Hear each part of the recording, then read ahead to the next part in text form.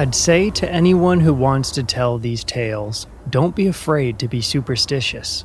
If you have a lucky pen, use it. If you speak with more force and wit when wearing one red sock and one blue one, dress like that. When I'm at work, I'm highly superstitious. My own superstition has to do with the voice in which the story comes out. I believe that every story is attended by its own sprite, whose voice we embody when we tell the tale, and that we tell it more successfully if we approach the sprite with a certain degree of respect and courtesy. These sprites are both old and young, male and female, sentimental and cynical, skeptical and credulous, and so on. What's more, they're completely amoral, like the air spirits who helped strong Hans escape from the cave. The story sprites are willing to serve whoever has the ring, whoever is telling the tale. To the accusation that this is nonsense, that all you need to tell a story is a human imagination, I reply, of course, and this is the way my imagination works. Philip Pullman, Fairy Tales from the Brothers Grimm.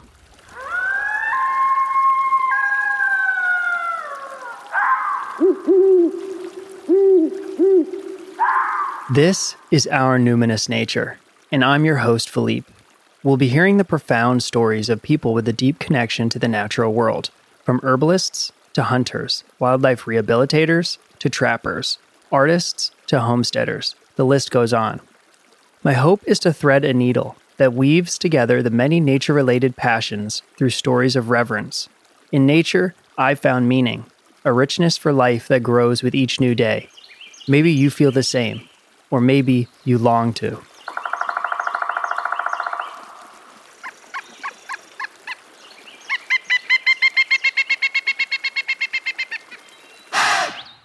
Today is October 28th. We've got the fire going here at our place in the mountains of West Virginia, and I thought I would put out a Halloween bonus episode. I just can't get enough of all these Halloween topics, and it almost makes me sad to move on to less spooky-related subject matter. So, since putting out the episode with Les Odell, who I jokingly call the Our Numinous Nature cryptid correspondent. If you haven't listened to his 2 episodes, definitely go back and listen to those. He talks all about cryptids, strange encounters, and ghost stories from West Virginia. Since putting out my most recent episode with him, I've had a handful of outdoorsmen send me the strangest and pretty scary experiences that they've had out in the woods pretty close to where I am. In the mountains of Virginia, in the mountains of Pennsylvania, and in the marshes of the Eastern Shore. So that got me thinking, what if I put out a special bonus episode on Halloween with your all's folklore? I love folklore so much. Why don't I become something of a folklorist? So that means sharing your all stories. So I put out a little message on my Instagram, and I've had probably about 15 people send in stories, and I'm hoping we can do 13 of them on this. If it gets too long, maybe I'll cut that down. So I'm using as my blueprint, I'm using a handful of folklore books, one of which is Virginia Folk Legends. So this book, which were stories from like the 1940s, it breaks them up by category, by subject matter. So I'm going to do the same. And it looks as though we've got 3 subject matter today. We've got supernatural events, which is kind of seems to be what, over the past 100 years and before, you just use that term to mean anything strange that happens.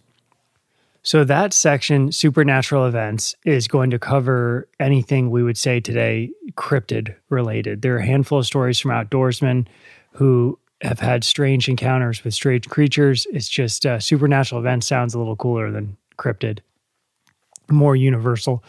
Also get into just some weird experiences in the woods.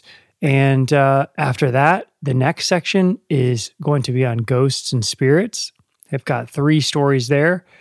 And then the final chapter will be on haunted houses. And we've got 3 great stories there. Thank you to everyone on Patreon who's been helping out with the podcast. We've had a handful of people, some new people help out on there. I'm doing this all by myself, and I love doing this, and your support helps me be able to dedicate the time to this, to spend the money to get to guests, because I do these all in person, and I really appreciate it. So if you'd like to help support this podcast, you can go to patreon.com /Our Numinous Nature.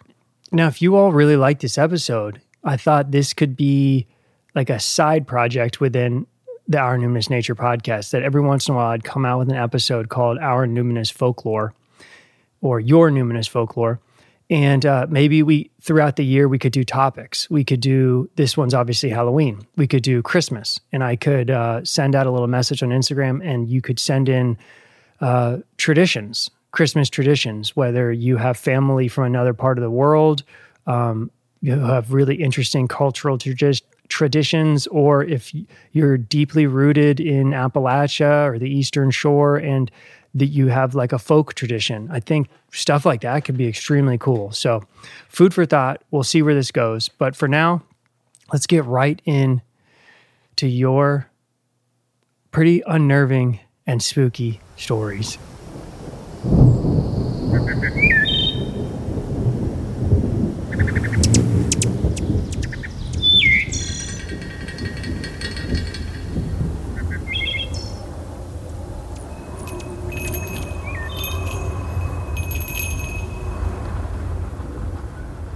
We are going to begin on the category of supernatural events.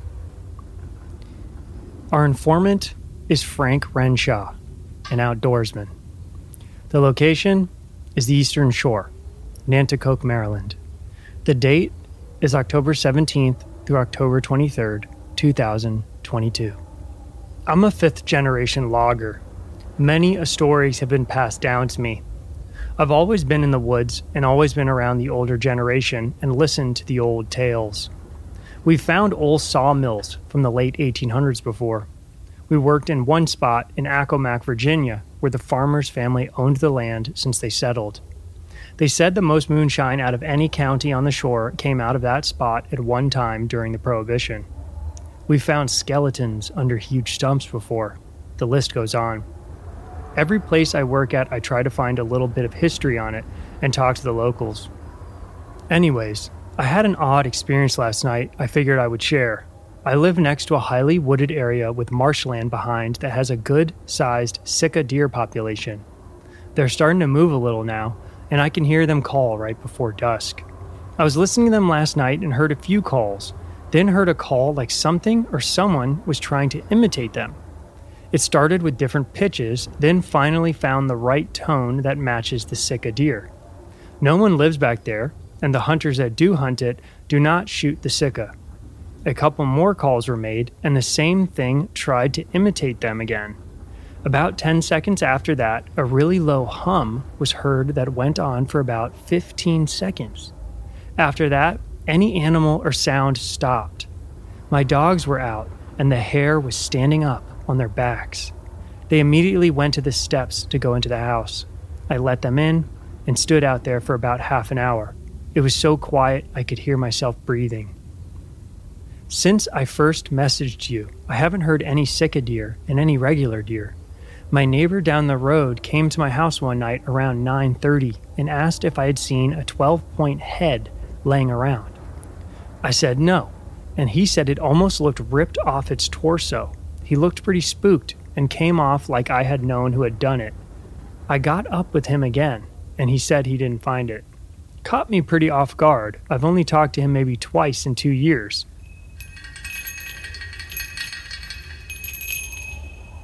Informant. Noah Alexander Bussiere, an outdoorsman.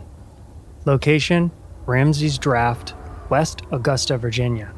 Date, October 8th, 2022, around 10 a.m.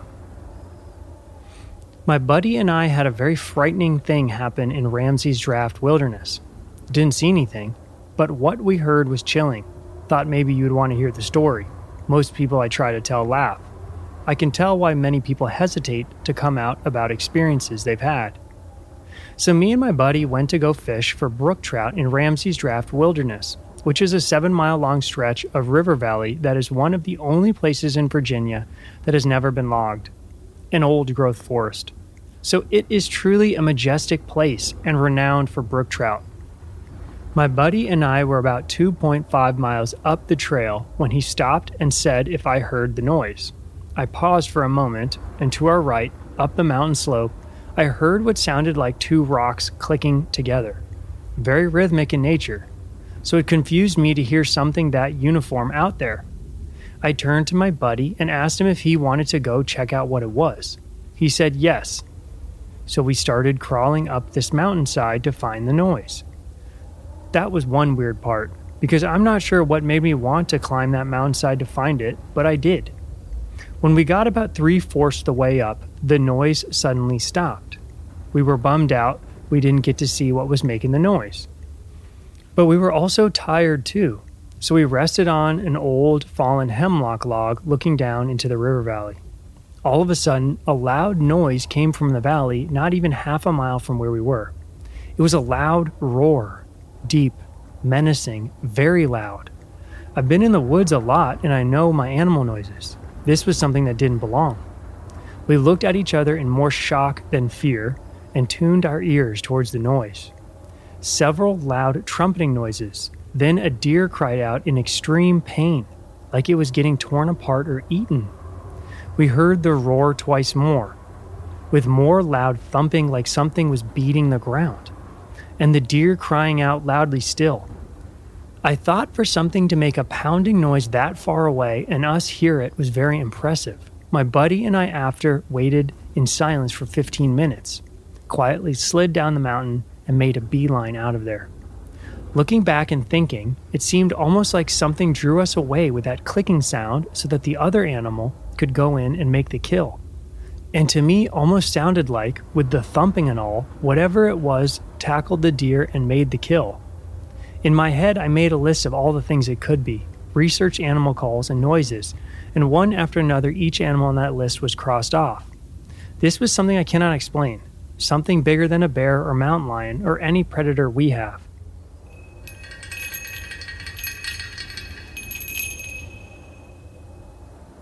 Informant, Canaan Shiflett. Location, Dayton, Virginia. Date, hunting season, 2008. Other than my wife and the men involved until this point have ever heard this told, I've pictured telling this or writing it out for years. First, let me say this involves my father, my brother-in-law, and myself hunting during rifle season in 2008. We were in the George Washington National Forest in a common public hunting area for the community that we've hunted for generations. This particular year, we decided that we would drive the forest road practically as deep as possible to avoid the typical hunters that are only a few miles up the mountain and within 300 yards of their truck. We decided on a spot about 15 miles up the forest, which this was dumb because we had done absolutely zero scouting of this particular area, but still excited being so secluded, and we were sure nobody had hunted it in years or decades. Dad drove up and hunted the area by himself on Friday morning. He parked on the side of the forest road and hunted the ridge east of the road. That afternoon he came home and said he hadn't had any luck, but the area looked good and that we would all head up that evening to join him. He did mention that while walking in to find a good spot, he stumbled upon a homemade sign several hundred yards in the woods that read in red paint, "To the son of a bitch who's stealing our cameras, we're watching." He said that it could have been a few years old or older, but in 2008 trail cams were just becoming mainstream, so it couldn't have been too old. Nevertheless, it made our decision on this super deep, secluded hunting spot a little unnerving. That evening, 3 of us hunted that ridge, parking at the same spot Dad parked earlier that morning. We spaced out evenly, about 500 yards apart on the forest road, and then each hiked up the east ridge a few hundred yards and found our own spot. That evening was uneventful, other than me getting a chance to use one of those self-climbing stands for the first time. Before coming out of the woods that evening, I was taking in how beautiful the area was, so untouched, yet game trails passing right under the oak I had been in. Something I will never forget is that as I was putting my pack on, I pulled out my little bottle of Tinks doe estrus and liberally soaked a couple saplings within arm's reach and headed out to the truck where I met up with Dad and Aaron, my brother-in-law, and headed home. The next morning we hit the same spots again, each getting to his same tree before sunrise. At daylight, I remembered to look down at my little buckler experiment, and my God, something had literally destroyed the area with scrapes and broken branches and just general destruction. While I'm staring down trying to comprehend how lucky I'm going to get this morning, the woods explodes with a shot. Aaron had just shot a small buck. We radio each other, meet up, find the deer, gut it, drag it to the truck, go home, quarter it, have lunch, take a nap, and head back into the same spot that afternoon. Now, with all this being said, this is when the vibe changes. I'm back in the same tree again, but I'm no longer really feeling it. Slowly as time goes on, I'm getting discouraged, and I'm no longer excited. I'm miserable, rather. Not sure why, just off. I'm noticing that the deer sign that I had disrupted the area under my stand is weird. It's just too much. I don't know how to put it, but I honestly got the feeling in that moment. It clicked. I might be in something's fucking domain here, like a bear or something I don't know. Fast forward. It's getting dark quick, and I'm a noob with the self-climber, so it takes me a while to get out of the tree. I'm putting my pack on and gathering my things. Twilight, at this point, may be a little darker with the tree cover. I start walking down to the truck. I radio Dad and Aaron and tell them I'll meet them there. At this point, I'm walking fast trying to beat the dark. And at this point, all I can feel is the most terrifying feeling of being followed or watched extremely closely. My walk turns into a fast-paced trot, and then turns into almost like an aggressive, fuck these briars, I'm sprinting with my rifle type of run. I don't know why this happened. I get to the truck. I'm the first one there, followed by my dad. We wait about 5 minutes before we see Aaron coming towards us down the forest road with his flashlight. It's completely dark at this point. The three of us are now gathered around the truck bed, getting water bottles from our packs, unloading our guns. I'm acting like I didn't just have a freaking panic attack walking out. Then it happened out of nowhere from the west ridge, the opposite ridge we had been hunting. These ridges parallel one another, and the truck is sitting in the valley between. Something yelled at us. It yelled like an elk would bugle. I say a yell because it didn't sound like an elk. It trumpeted in a wail similar to an old fire hose siren winding up. The elk similarity to me was the different wave-like pitches in the sound. Starting like an elk, but low and raspy, then about 4 or 5 seconds in reaching its peak and holding this note of a yell for several seconds, followed by a 4 to 5 second wind-down tone. Without time for us to even say anything to each other, it did it again. This time not as long or drawn out, but just as loud. As if you or I were to hold a scream as long as possible, and then we are told to only take one quick breath and do it again. The sound that it made, you could feel. It was a weird fear, like a helpless fear. All three of us knowing that whatever could have the lung capacity capable of making this call shouldn't exist. Like a growling elk bugle coming from the lungs of an elephant. Before getting in the truck, we could hear something come down that ridge and cross the forest road in front of us, and proceeded to head up to where we had been hunting. Another one followed. It seemed as if two of something came off the ridge and was extremely pissed that we were there. As if one had the other's back while they passed in front of these trespassers. We got in the truck and drove home very quietly and fast. We never saw anything that night, only having tiny flashlights. But whatever was among us that night made it clear we weren't welcome.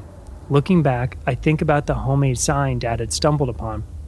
I also think about the way I ran like a baby back from my tree stand to the truck that night, and that was before anything strange had happened.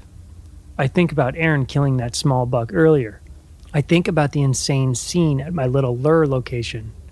I want to add that the three of us are God-fearing Christian men with passion for the outdoors. I don't know what happened that night, but it scared me enough to not do what I love for a while, and that's exploring usually by myself.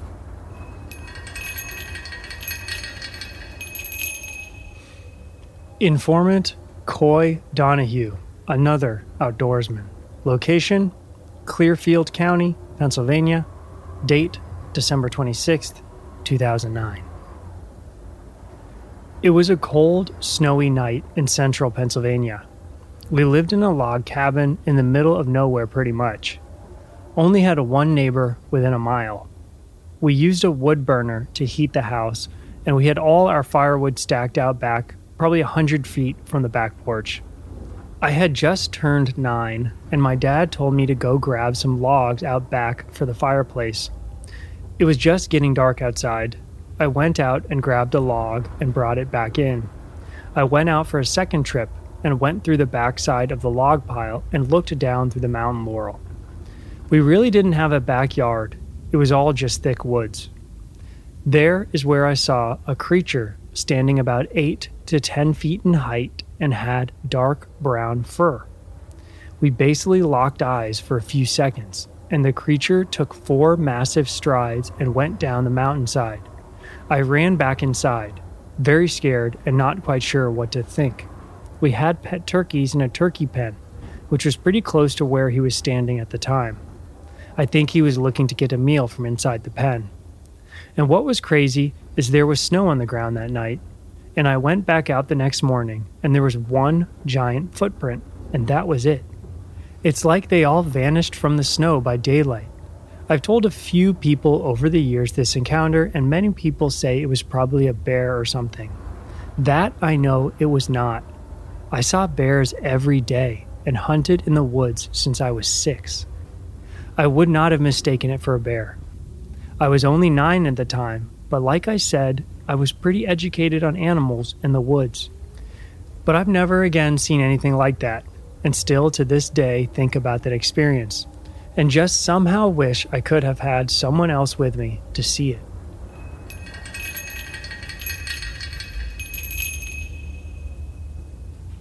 Informant Greg Rivera, a hobby farmer and homesteader with Burning Bush Farm. Location, Tabernacle, New Jersey. Date, summer 2002.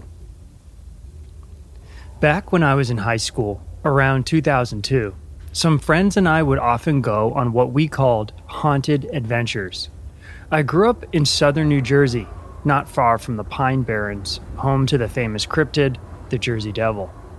We drive down into the pines, exploring sugar sand roads in the darkness, sometimes getting stuck, other times exploring old abandoned houses or graveyards. This particular night, I was driving with 2 friends down a place called Carranza Road. It's named for Emilio Carranza, who was a Mexican pilot known as the Charles Lindbergh of Mexico. He was on his way home from New York City to Mexico City in July of 1928 when his plane encountered a storm and crashed in the Pine Barrens, where he was killed. It's believed he was flying low, shining a flashlight out the window, looking for a place to land when his plane hit a tree and flipped over. There's now a memorial at the site of the crash, and there are many reports of people encountering strange things around there, such as their cars stalling, being followed by strange lights, even apparitions of his plane. I personally haven't experienced anything paranormal on our adventures, but Carranza Road often had exciting experiences. A couple times we'd been chased away down the road at high speed, with the pursuer eventually turning around. One time we had headlights following us, then they disappeared without there being any road they could have turned down. It's definitely a spooky place. So back to the night in question. We were driving around some of the sand roads when one of the girls I was with got freaked out about something.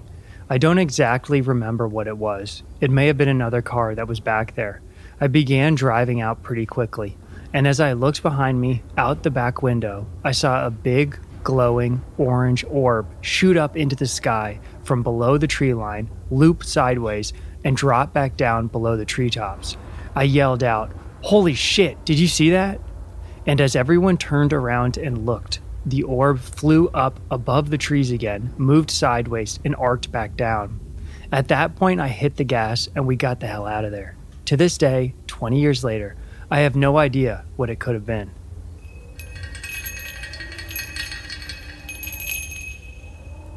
Informant, Zay Schaefer, a mushroom forager and fossil hunter. Location, Cromwell, Oklahoma. Date, reoccurring. So this story takes place right down the dirt road from where my mom and grandfather grew up near Cromwell, Oklahoma, which is in Seminole County. On a piece of property adjacent from my family's land, on about 80 acres, I have permission to hunt morel mushrooms. I've been there a dozen times, but essentially when I go the first time in the season, I get to my spot super quick, in probably around 10 minutes without any issue. I walk straight to my creek crossing, which is otherwise very steep, deep, and hard to navigate. Once across, I work my way out of the deep wooded creek bottom and up onto a sandy hill, dotted with cedar trees, bois d'arc, and plum thickets. I first go to my early spots in the blue stem that grows in the open spots, but ultimately only find a few, so I just plan on coming back 7 to 10 days later. But every time I go back, I always have a very different experience than the first foray of the season. I have felt at times like there's something in the woods watching me, especially during times I've almost felt lost. I will be sure I've crossed the creek in the right spot, just like always, but when I get across, I'm not where I thought I was, and it easily becomes a much harder and longer walk to my patch over seemingly new terrain. It's like the woods grow and shrink depending on what day of the week you are there, and if there's a large bounty of morels or not. Whereas it took me 10 minutes before, now it takes 30. So days like this ultimately makes me think of the little people. If you're from rural Oklahoma and you're a Native American or are friends with a Native American, you've likely heard of the little people. I have a friend in college who swears he's seen and interacted with little people as a kid and seen the holes in the ground they live in. It's also a bad omen that can mean death if you see one, and he's still alive, so who knows? Anyway, if they are or aren't real, I don't care to see one, but I always think of them in this patch of woods, especially on the days I get lost. It makes me wonder if they maybe don't want me picking all the morels there in their patch of the woods. I always leave some anyways.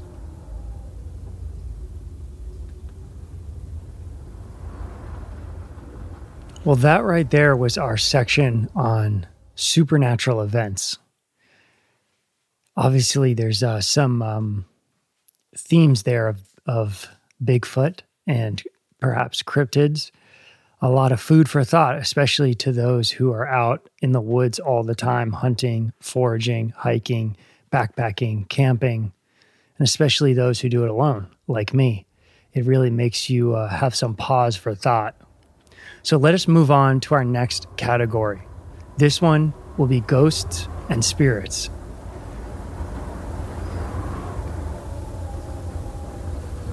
Informant, Nick Miksky. Location, Western Pennsylvania. Date, unknown. This happened to a good friend of mine that I hunt with where we grew up in Western Pennsylvania. Him and his buddy had decided to go hunt this hollow in spring turkey season. Now this hollow, for as long as any of the old-timers in the area have known, has acquired the ominous name Hell's Hollow. It was always said that in the area of this hollow there was an old Indian burial ground. There is an intermittent stream that runs through the bottom where the water runs above the ground, then disappears under the ground only to pop up again. There are dark hemlocks in the bottom, which then spreads into a mixed hardwood stand on the tops of the hollow.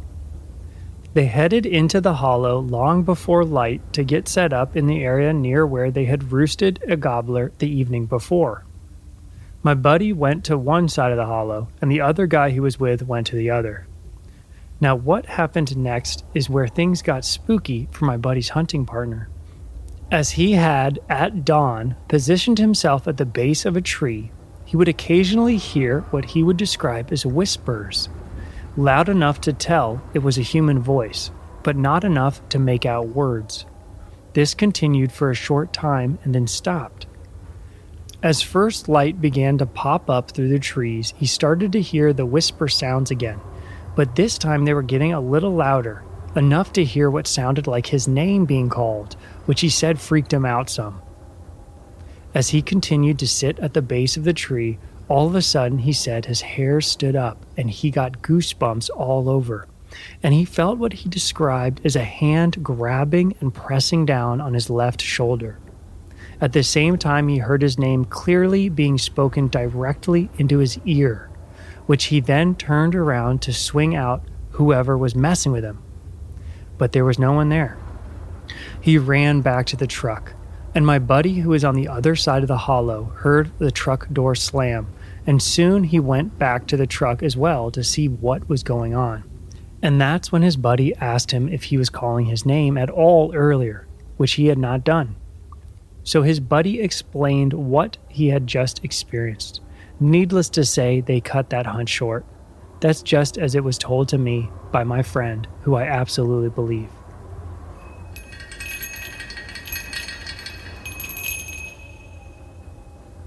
Informant Michael Scrogan of Hunting Stories Podcast. Location, Telluride, Colorado. Date, approximately 2016. We were attending the Telluride Bluegrass Festival a few years ago, and we were staying at the Mary E. Ilium campground for the festival. It's a 25-minute bus ride away from the music. My wife, her parents, and myself stayed in town all day listening to amazing artists and having drinks, just enjoying the beautiful place that is Telluride, Colorado. After the last show, which ended around 11:30, we jumped on the bus to our campground. When we arrived, the other bus riders all went their way to their own camp, and so did we. The roads in the camp were muddy because they poured water all over them to minimize the dust. We got to a place where the pines are really tight, and there is almost no light from the moon or anywhere else in the camp. Beyond that, it is the low point of the road, so water pools there and creates mud. We all slowly began to tiptoe through the mud, trying our best to navigate the pitch-black mud pit without falling, never mind while being a bit tipsy. All of a sudden, we hear my father-in-law yell, "What the fuck is that?" And all of us go from looking at our feet to him, and in the middle of our group is a lady dressed in a long, flowing white dress. No mud on her at all, and there is no way for her to have just appeared in between the four of us without anyone knowing. We all screamed and jumped into the woods.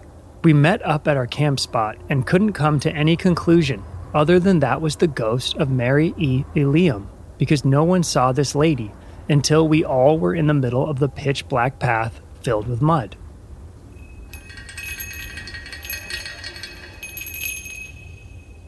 Informant Danielle Galvin, a folk herbalist and owner of Herbaceous Goods. Location, Nashville, Tennessee. Date, summer of 2016.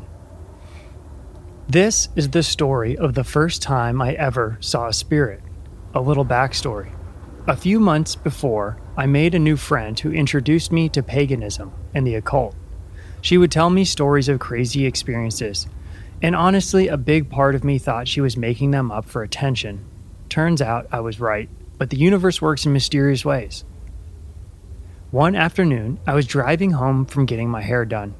Just a normal summer day in the South. Hot, humid, and sunny skies. I was sitting in the left turn lane to turn into my neighborhood, just listening to music. I glanced up into my rearview mirror and froze. The driver in the minivan behind me was horrifying. They had an extraordinarily long face, so long that it went down past the steering wheel. Its skin was your average light Caucasian color.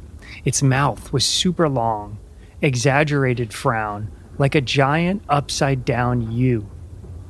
Its eyes were black and smoldering, like they were just holes filled with strong smoke. And it had no nose. Its hair was black and super close cropped to its scalp and shoppily unevenly cut. It looked so solid and real as a human. But how could it be? I had never seen anything so horrifying in my life, and I had never personally experienced anything so supernatural. I was frozen staring at it. I felt like I was locked in with no control over my body and couldn't look away as our eyes locked together. After what felt like forever, my light turned green and the spell was broken. I sped off. The car followed me for a while but eventually turned off. I went home, locked myself inside, and sat huddled on my couch, heart pounding and breathing hard. I immediately texted my friend, telling her what happened. At the same time, my other friend, who is a very strong empath, texted me and said she got a flash in her mind of what I saw and was able to describe it perfectly. She was freaked out and had no idea what it was either. I still don't know exactly what it was I saw. I don't use the term demon because this is the closest thing I've ever experienced that I could associate with that. I can still see it perfectly in my head to this day.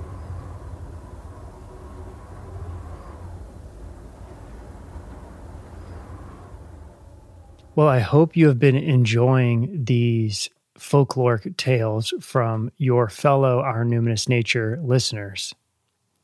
And I hope this has gotten you in the mood for Halloween, which is quickly closing in upon us.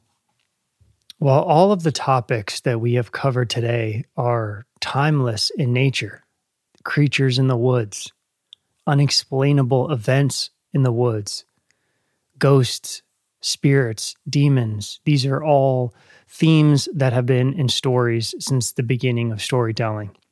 And so is our final chapter, our final segment today.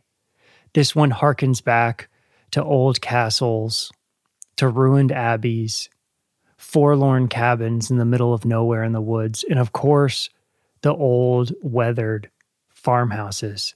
And that is the story of haunted houses.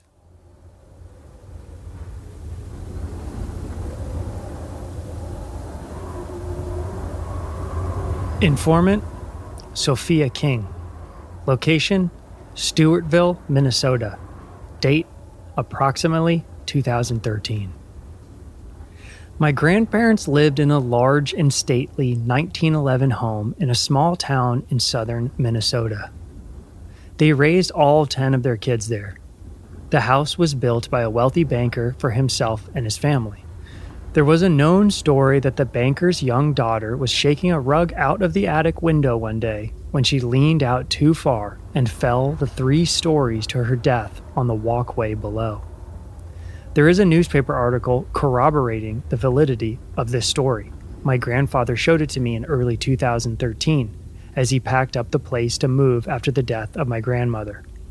Prior to this, I had never heard him speak of this, and he always was annoyed when prying grandchildren asked about the girl dying, always responding, "Everybody dies somewhere."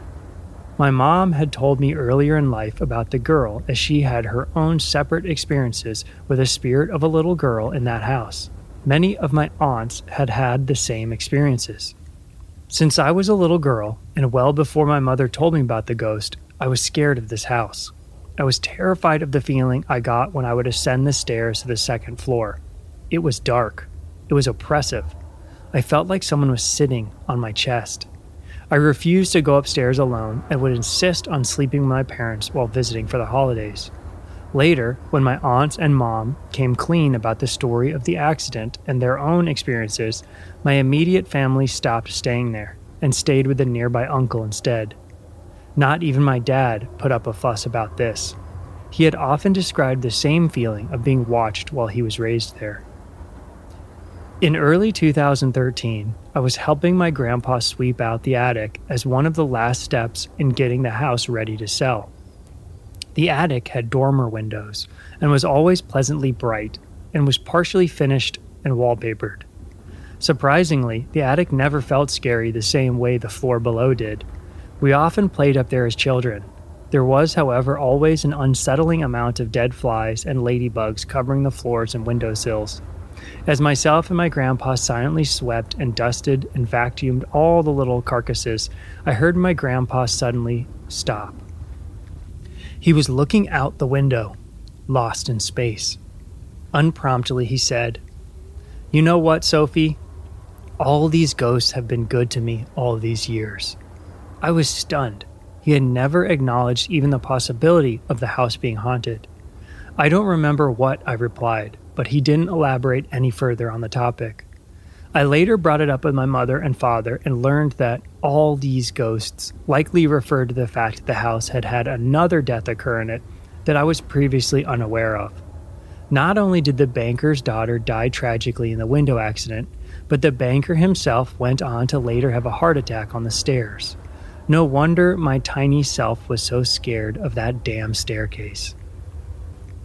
I finished chores with Grandpa, and the house was sold to a lovely young couple with children who have since restored it to its original glory. I left the place with a bittersweet feeling.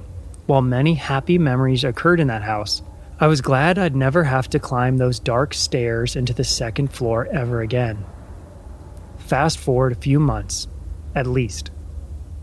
I'm sleeping at my dad's house, snug as a bug in my downy twin bed. Sometime in the early morning, I dream that I'm back at that house. I'm upstairs, in the all-too-familiar second-floor hallway. The dimly lit walls feeling like they're collapsing in towards me. In the mirror at the end of the hall, I can see myself. I'm younger now, back to 7 or 8, pale, wearing pajamas. I walk down the familiar thick old carpet and hang a right to descend the stairs to the entryway. When I get to the bottom, I'm not alone. In front of me, in the middle of the entry hall, illuminated by soft morning light falling through the stained glass window, is a dark-haired girl, about 12 or 13. The same girl I saw in that 100-year-old newspaper clipping. As I stare, fascinated and horrified, she opens her mouth, as if to speak, except her mouth keeps opening into a chasm of black. Unnaturally wide, dark, and her face twisting into anguish, she screams. The shrillest, most disturbing sound I've ever heard, crescendoing until I jolt awake in bed. It's early morning, and the same soft light is falling through my window. On the bedside table, my glass of water shattered, and the remnants still rattling against one another. I have no explanation how that glass burst into pieces, untouched on the nightstand. I've never been so scared in my life.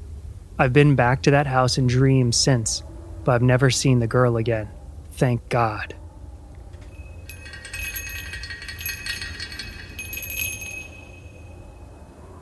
Informant, Sarah Woodill.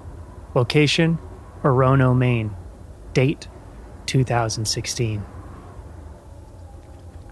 During my third year of college in northern Maine, I rented a house with several roommates. The house was fairly old, built in the early 1900s. There wasn't a level floor in the place, and the basement was fieldstone with dirt floors. I've always been terrified of the paranormal, and for most of my life had convinced myself that ghosts and the like were not real, mostly in an attempt to ease my anxious mind. I moved in and immediately felt uneasy. I couldn't put my finger on it, but something about the place just gave me the creeps. My roommates and I settled in, and soon we started throwing regular parties at the house. It was at one of those parties that I was approached by a friend of mine who said, "I don't know if you're going to want to hear this, but I have something I need to tell you. I am a medium, and I sense a presence in this house." I stood there, beer in hand, completely stunned. The friend continued, "I feel the presence in the stairwell and on the landing at the top of the stairs. The presence is bad. It doesn't like that you're here." The hair on the back of my neck stood up. Suddenly, I was in no mood to party, but decided to take a few shots and try to push what my friend had said out of my mind. Fast forward a few months. Nothing weird had happened in the house, and I was actually starting to feel pretty comfortable in the house. At this point, it was midwinter in northern Maine. It was frigid and snowy. One night, I awoke to a loud banging sound outside my bedroom door. My room was the only bedroom on the first floor. It was at the front of the house, and when you walked out of my room, you were standing in the front hall with the stairwell on one side and the front door on the other. The loud banging continued, and I sat there in bed perplexed, trying to figure out what could be causing the noise. I figured that my roommate's 2 cats must be up to something, and I got out of bed to break up their midnight playtime. When I opened my bedroom door, however, what I saw shocked me.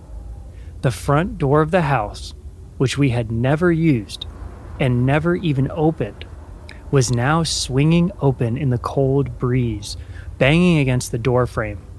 The deadbolt on the door was somehow unlocked, but, like I said, my roommates and I had never even opened the door before.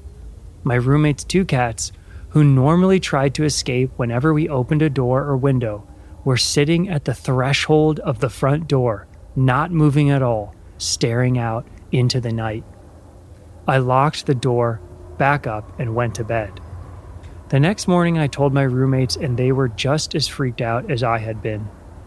We ended up all convincing each other that there must have been some fault with the deadbolt that had caused it to open, even going so far as to say that maybe all the loud music we played through the speaker system in the living room had caused the deadbolt to vibrate open over time. That still didn't seem to make sense to me, though. Even if the deadbolt had somehow come undone, how did the doorknob turn? Nothing unusual happened after that until we went to move out of the house at the end of the school year. It was our last night in the house. All of our stuff was already gone, and we were giving the house a deep clean. It was getting late, and we all decided to crash on the living room floor in sleeping bags. In the middle of the night, we were all jolted awake by a horrible ringing sound. We ran around the house looking for the source and found that it was an old kitchen timer in the cupboard that was going off. The timer didn't belong to any of us. It had been there when we moved in. We had tossed it in the cupboard because who uses timers anymore when you can just set one on your phone? So, to find this old timer that we had never used going off in the dead of the night scared the living crap out of us. We all sat awake with the lights on for the rest of the night and split as soon as the sun was starting to come up. None of us ever set foot in the house again.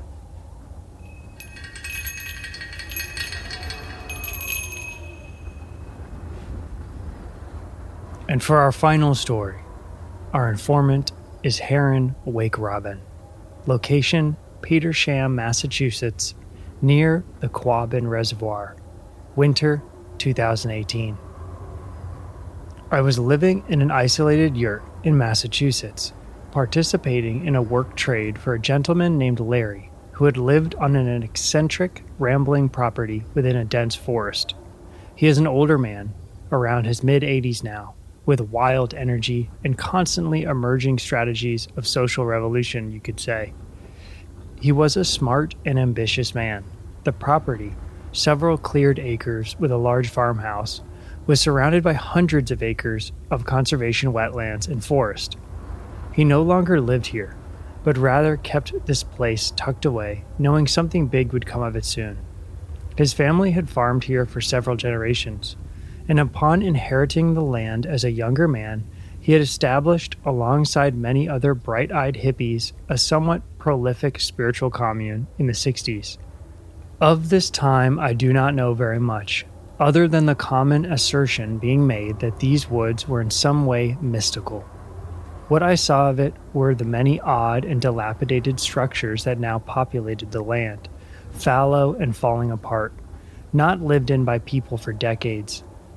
As one would amble through the woods, they may come across a strange old two-story home, a gazebo, a table, a stump circle, a rusty outdoor kitchen, or a lean-to. I took up residence in the old yurt for free as long as I offered some help with a budding project. He was working with a local group of individuals of Nipmuc origin to build a co-housing community and cultural learning center on his land, for that place had been a village center for millennia when Nipmucs lived there freely. I was hired to partake in grant writing and editing, and in my time there, a ceremony took place where ownership of the land was transferred. It was my job to find more funding for building, and in turn, I was gifted a cord of wood and a place to stay. These are the logistics that led me to hover here for the winter and spring of 2018. Speckled between the wooden structures in the forest were stone walls, stone basements, stone chimneys, and many unknown stone structures that could have constituted homes or places to reside. These stone sculptures had withstood time. I would have assumed these were like the many stone walls you would see lining the roadside and trailside of Massachusetts from colonial farms, but these were elaborate and abundant in a uniquely different way. I spent most mornings and evenings gliding through the snow on my skis or trudging with snowshoes, and happened upon a mysterious hole in the ground. The structure, the most intact I ever found, was an underground tunnel which descended into the earth by stone stairs, then sharply veering right and turned a corner. One would enter into an underground room about 4 feet across and 4 feet high, large enough to crawl within and sit, before opening out the other side with a symmetrical staircase leading up.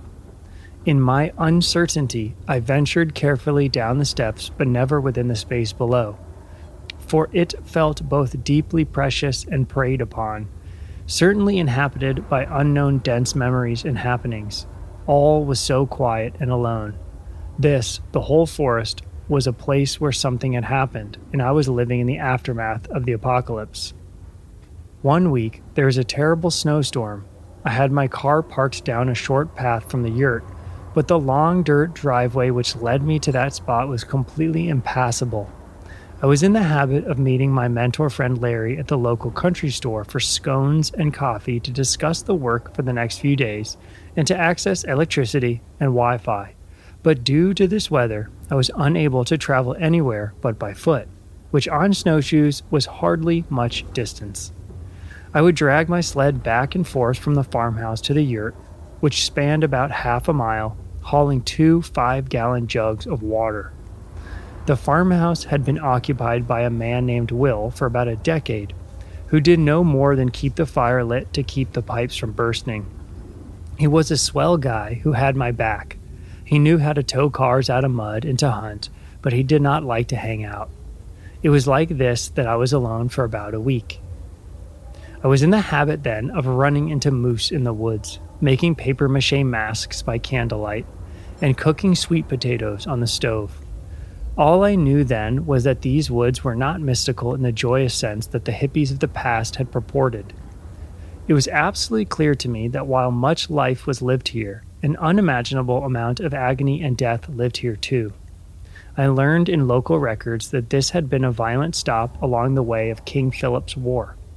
When I inquired about the underground room I had found, Larry told me that it was built so that on the vernal equinox the sun's light would travel through one entrance to the cave and entirely illuminate the darkness inside, while on the autumnal equinox the same would occur but through the opposite entrance. After rampaging the Nipmucks and ransacking their homeland, the colonial settlers used this underground cathedral as a root cellar. The hauntedness of this land was not escaping me. It was very early one morning after about 5 days of isolation when I had an entirely unexpected encounter. I slept upon cushions close to the stove, and I was sleeping on my back looking up. I was awakened from my sleep when the light from the skylight was dim and blue before sunrise. In my room stood a man. It was dark enough that I could not see his face, though the light from above illuminated his silhouette enough to see the reddish color of his jacket and the brown of his shaggy, short hair. He stood in the center of the room. I was, without remote doubt, convinced of his realness. I was certain that someone had found my location, come in through my unlocked door, and intended to rob me or rape me. This was not Will, but perhaps someone that he knew, for who else in the world would have come here? I was overcome with horror, sure that this person was going to harm me. So I remained as still as I could and pretended to remain asleep. I watched him walk slowly through the space. He did not react to me, though I had not moved, nor did he hover near me then. He paced away from my bed, faced away from me with his hands behind his back, and stood as if contemplating. After some time, maybe 2 minutes, he turned and walked toward my bedside table.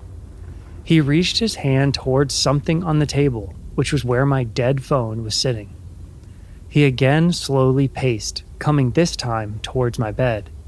This entire time I am squinting my eyes so as to seem asleep. As he approaches the foot of my bed and faces me, my eyes are bulging and I am violently shaking, though I still cannot see his face in the dim light. He leans towards me, bending his leg to come down closer, hands down behind his back, pointing his chin towards me. We are facing each other in the darkness, in silence. Suddenly, like wind passing through a cloud, his body dissolves. From his feet and slowly up his body to his head, he disappears. I can see the pattern of him fading, like mist. I am alone in the same position as when I awoke, with my arms above my head and my belly up to the sky, having just experienced the most fear I have ever felt. I am staring sharply into the room as I watch the sun rise and the space fill with light from above. I somehow make myself fall asleep. For the next several days, I tried to repeatedly communicate with this spirit. I sat in the yurt or sat in the snow outside and spoke to him, hoping some vestige of what I said would travel to him. I wanted him to know that I was glad to have met and I am no longer scared. I had never had an experience like this before, and so I was not sure how to follow up. In retrospect, I realized that I had never been in danger. I was horrified, for I had been sure that this was a malevolent person. For his body was so strikingly obvious and his presence was so earnestly felt that there is no reason to doubt his beingness in the room. A strange person visiting me felt like a threat, but looking back, he had simply wandered the space inquisitively and looked deeply into things around us. I wondered what his curiosity was about the side table where my phone had been sitting. I wondered what he thought of me as he looked deeply into my face, though I couldn't see anything of his. I wonder if this was intentional, that I could not see his face. Maybe a visitation in the liminal hour is because of the transition between spaces, night into day, where things are not as obvious but also transcend barriers. I wonder if my time alone had allowed me to enter a psychological space where I was ready to receive things which I had never been able to. I wondered who he was, where he was from, and if he was a visitor, like me. I had a suspicion that he was a European. I wondered a lot. But I was never given another chance to come close to him. My messages were not reciprocated. It didn't seem as though intentional communication was the route to make connections. I wondered what I was supposed to learn from this. For some context, I have had sleep paralysis many times since I was a child. I know the feeling of the unshakable stillness, the dark and fuzzy dream room you inhabit, the familiar blending with the nefarious and creeping. I know what it feels like to be locked in place and unable to yell, looked at harshly by your psyche's demons in physical form, and then suddenly shake the feeling and awaken into your childhood bedroom. I know what it feels like to be in that horrible dream, and this was not that. This was mundane, palpable, and visceral. I spoke to Larry after the snow had receded some and the driveway was able to be traversed by Will's plow. Larry was thrilled to hear that I had seen someone and knew without a doubt that I was telling the full truth. He told me a tale about a spirit seen by others, a running person, all dressed in white, skipping over logs, disappearing around the trees.